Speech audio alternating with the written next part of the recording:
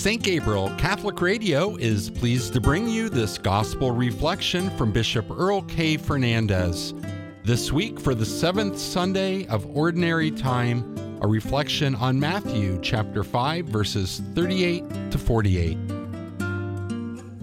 Dear friends in Christ, today, before entering into Lent, we have the seventh Sunday in Ordinary Time.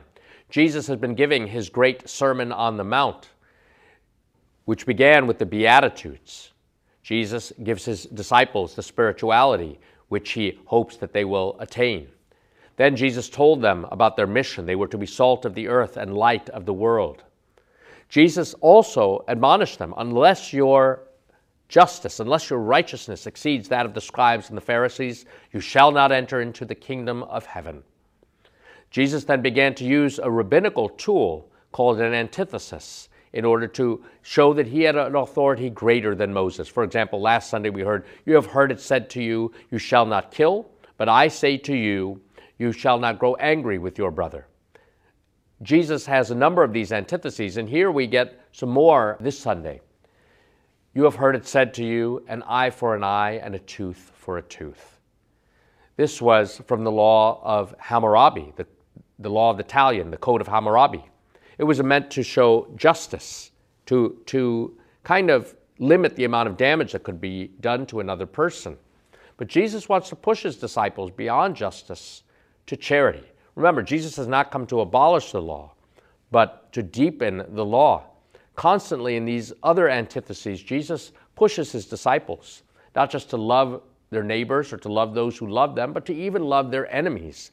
Last Sunday, many of us saw some Super Bowl commercials which talked about this, loving our neighbor, but loving even our enemies, because Jesus loves those people.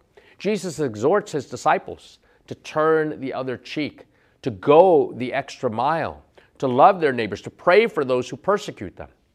These are not idle sayings. These are not just ideals for Christian living. This is what Jesus' basic expectation for his disciples. Really what Jesus is saying is, don't get too angry. Don't lust too much. Keep your anger under control. Try to do good. Try to go a little further. But is that the Jesus we actually know from the Scriptures? Does not Jesus call us to something great and something glorious? Rather than just saying, don't be too much of anything, Jesus pushes his disciples to be salt of the earth, to be light of the world, to be great through union with him.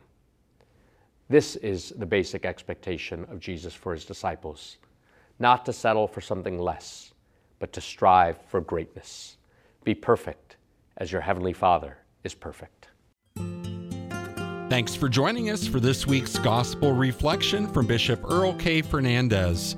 If you'd like to share it with a friend or listen to it again, please visit the Bishop Fernandez podcast page at stgabrielradio.com.